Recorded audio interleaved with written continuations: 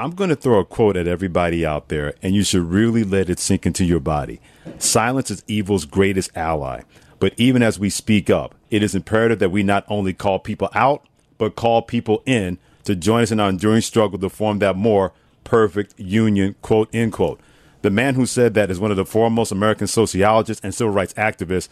His career has been focused on the experience of the African-American athletes. It is a pleasure to have Dr. Harry Edwards joining Freddie Coleman and Jonathan Hood on Freddie and Fitzsimmons on ESPN Radio. Thanks to the show, Pinto Performance Line.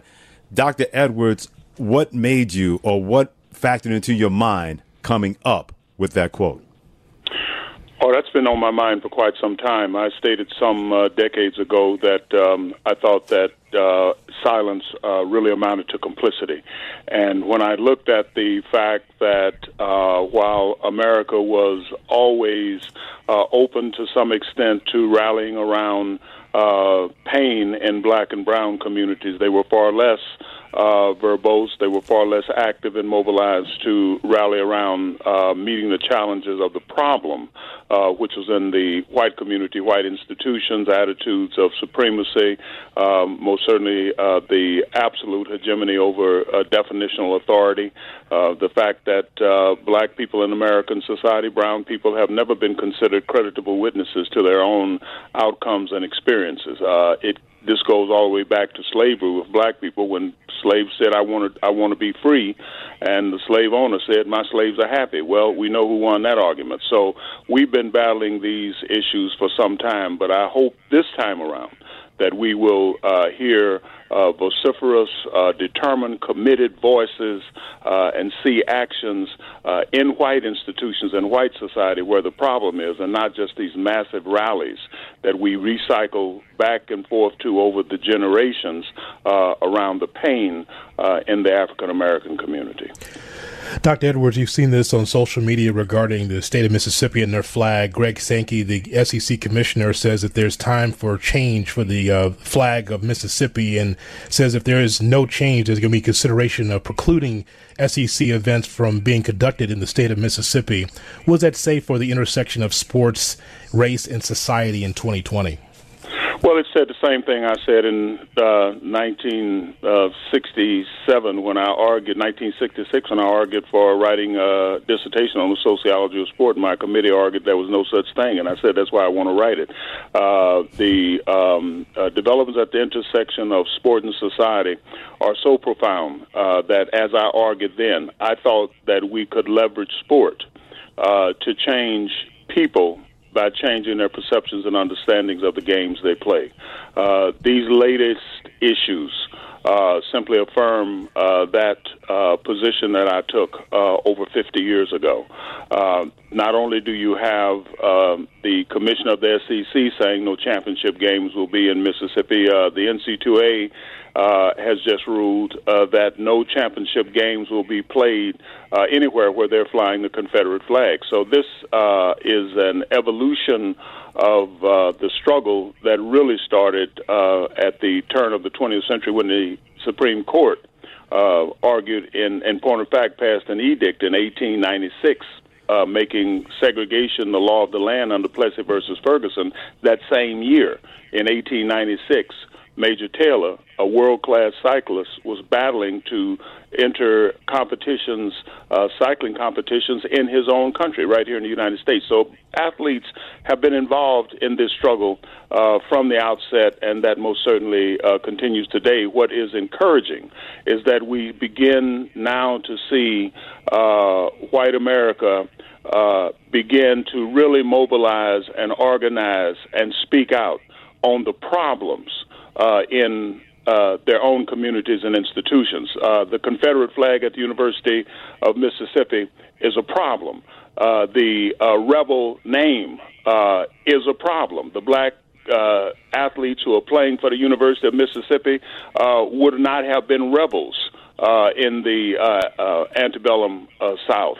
The name Ole Miss, referring to the slave master's wife, is a problem. So there's a lot of work to be done, but I'm glad to see that there's some movement. Dr. Harry Edwards, Professor Emeritus of Sociology at the University of Cal Berkeley, joining Freddie Coleman and Jonathan Hood on Freddie and Fitzsimmons on ESPN Radio and Sirius XM Channel 80.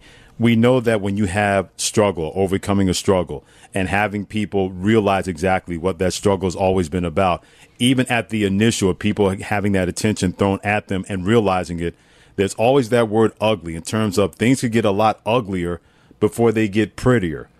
What are your thoughts about that, especially in these times? There has never been a struggle in on American soil where those in authority and the mainstream did not oppose it. And this goes back to Sam Adams and his Sons of Liberty movement that threw 346 cases of tea into the Boston Harbor. That wasn't a British government program. The same with the abolitionist movement. It was broadly opposed, both North and South. The same with the women's suffrage movement. The same with the labor movement, which was bloody, both North and South. The same with the civil rights movement, which from the turn of the 20th century through the assassination of Dr. King killed 3 times as many people as were killed in the 9/11 terrorist attack. We now have the Black Lives Matter movement. We went through the Black Power movement. We went through the gay rights movement. We went through the environmentalist movement. We're in the midst of the Me Too movement. This is what we Americans do, and it always turns ugly. There are always going to be martyrs. There are going to be those, nonetheless, who have the courage and the commitment to step up and make the sacrifice. The Muhammad Alis, the Dr. Kings, the Malcolm X's, the Colin Kaepernicks, who stepped up despite it all, the Maya Moores. These are critical actors at the interface of these movements, and athletes have always been involved. Speaking of Colin Kaepernick, Dr. Edwards, so I thought it was just a brilliant NFL Films video that you had writing a letter to Bill Walsh. Bill Walsh, one of the great coaches of all time in the National Football League. So what would a Walsh-Kaepernick combo look like in 2020, based on everything you know about Coach Walsh and Kaepernick and his movement? Well, if Bill Walsh had been around and an active coach in the NFL, Kaepernick wouldn't have been on the street. That's the first thing. The second thing is that, Bill Walsh wasn't just a great coach. He was a great man. I mean, I've known great men in my career, from Malcolm X and Dr. King, Paul Robeson, most certainly some of the individuals even who have wound up running for president. But at the end of the day, I put Nelson Mandela, I put Bill Walsh in that class. I think that the greatest thing that he would have contributed today is to try to get people to slow down, stop slobbering and calling foul. Listen, try to understand what these athletes are saying.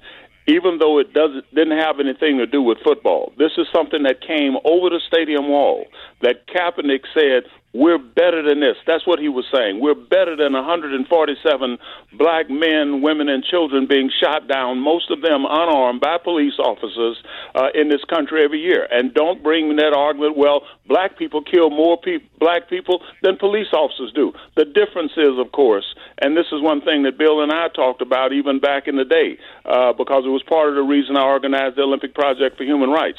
The difference is that when murder occurs under cover of the badge, it destroys trust in the judicial system to the place that people in the community will not even call out the cops to deal with local crime, even crimes of murder, because the cops will come out and kill them. And so we need to be honest about this, and Bill understood that. We talked about it a great deal, and I believe to this day that if Bill had been an active coach in the league, Kaepernick wouldn't have been on the street. American sociologist and civil rights activist Dr. Harry Edwards on Freddie and Fitzsimmons on ESPN Radio. I'm Freddie Coleman. He's Jonathan Hood in for Ian Fitzsimmons. If sports were going on, because we know COVID-19, the pandemic, has taken sports away, Dr. Edwards, if sports were going on, how effective would the message of athletes speaking out be? Well, I think that that's always a question that can be posed But the reality is that we're in a pandemic. We have athletes at the Dallas Cowboys who've tested positive. We have athletes at the San Francisco 49ers who've tested positive. We have athletes at Clemson who's tested positive. I've talked to NBA coaches who are worried to death about this situation in Orlando, where you have all these athletes in 3 hotels, cannot go, cannot leave, nobody can come in. What you essentially have, there's a cruise ship environment. We don't even know how we're going to deal with the restrooms, where we know that every time a toilet is flushed, you aerosol the virus if the person involved has the virus. In football, you can't put all 32 teams up in 3 or 4 hotels and have them play in one stadium. You have got to travel, and that means getting on a plane. Well, what happens if you have a game with a team from the West Coast going to the East Coast, Seattle going to Miami, or San Francisco going to New York? And what about the different standards and protocols in each state? What are each team walking into? What are they bringing? What are they likely to carry away, given the fact that we don't have a national policy? You essentially have 50 countries with different protocols enforced to different degrees at different levels. So all of this plays into this situation, and we could talk about if there were games. But I could also say if today was Christmas, I wouldn't be doing this interview. So we have to look at what the realities are, and I don't think that anything will override the health issues, the workplace safety issues that we're confronted with. And in point of fact, unless adjustments are made and clearly defined in terms of the interest of the people who are there, not just the players, but so we have coaches in the NFL, for example, who are in their late 60s.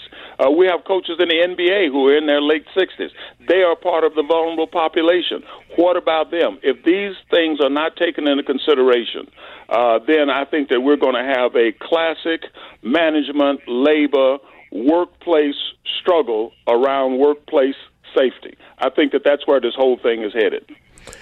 Dr. Edwards, for you personally, not from a historic context, but just for you personally, how does player empowerment from players in 2020, how does it make you feel when you're seeing LeBron James and others being able to speak their mind and be able to speak truth to power? Every generation, every wave of athlete activists has come at this struggle from a different perspective. That's why Bill Russell was not Earl Lord and Chuck Cooper. Jim Brown was not Kenny Washington and Woody Strode. Most certainly, Smith and Carlos were not Jesse Owens, and Kurt Flood was not Jackie Robinson. They all can't come at it from a different contextual perspective, and all of the context that they bring to the struggle in their era is virtually unique. I didn't have in 1968, when I organized the Olympic Project for Human Rights, the social media. I used a rotary phone. And if I dialed 100 people and was lucky enough to be there when 50 of them called back and 20 of them didn't think I was totally insane, maybe 5 of them would actually sign on to do something in terms of the movement.